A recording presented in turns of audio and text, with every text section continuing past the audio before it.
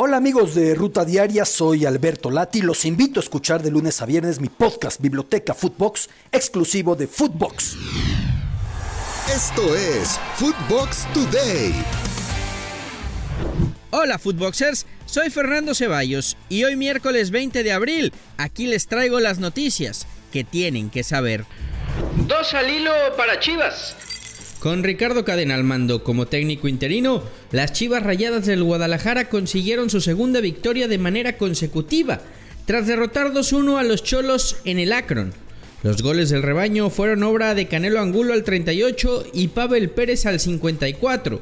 Irán Mier marcó en propia puerta el tanto de Tijuana.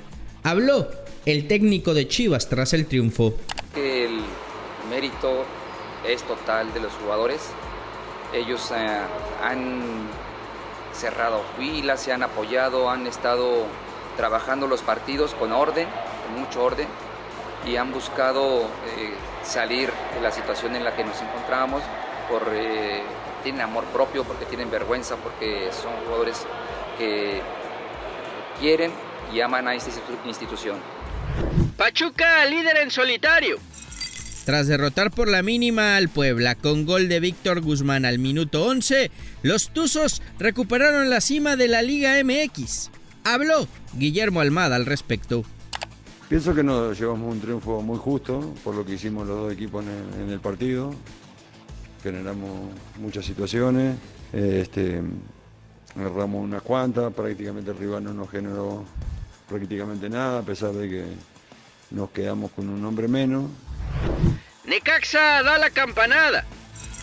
Con goles de Rodrigo Aguirre al minuto 7 y Alfonso Escobosa al 25, los Rayos de Jimmy Lozano derrotaron a los Tigres 2-0 y se mantienen en puestos de repechaje. Habló Miguel Herrera tras la derrota.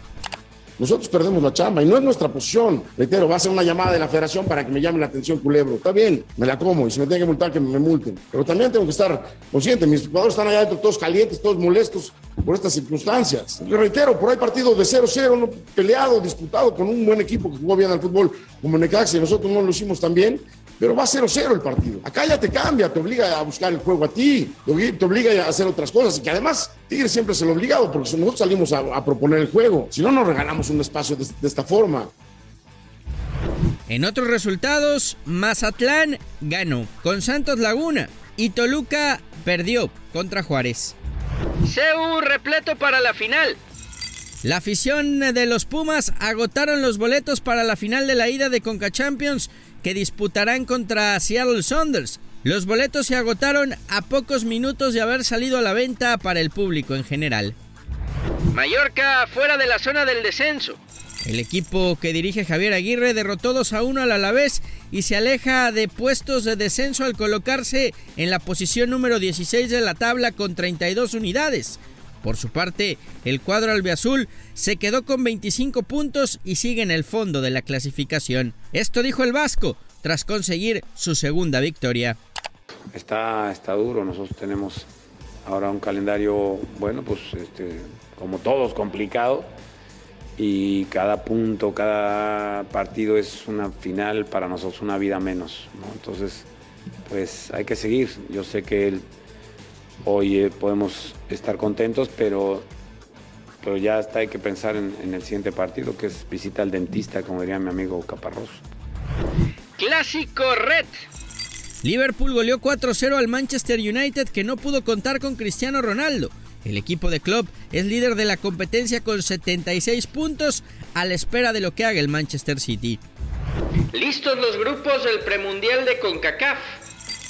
El Tri femenil buscará su boleto para el Mundial de Australia-Nueva Zelanda 2023 y para los Juegos Olímpicos de París 2024 en la competencia que se llevará a cabo en la ciudad de Monterrey.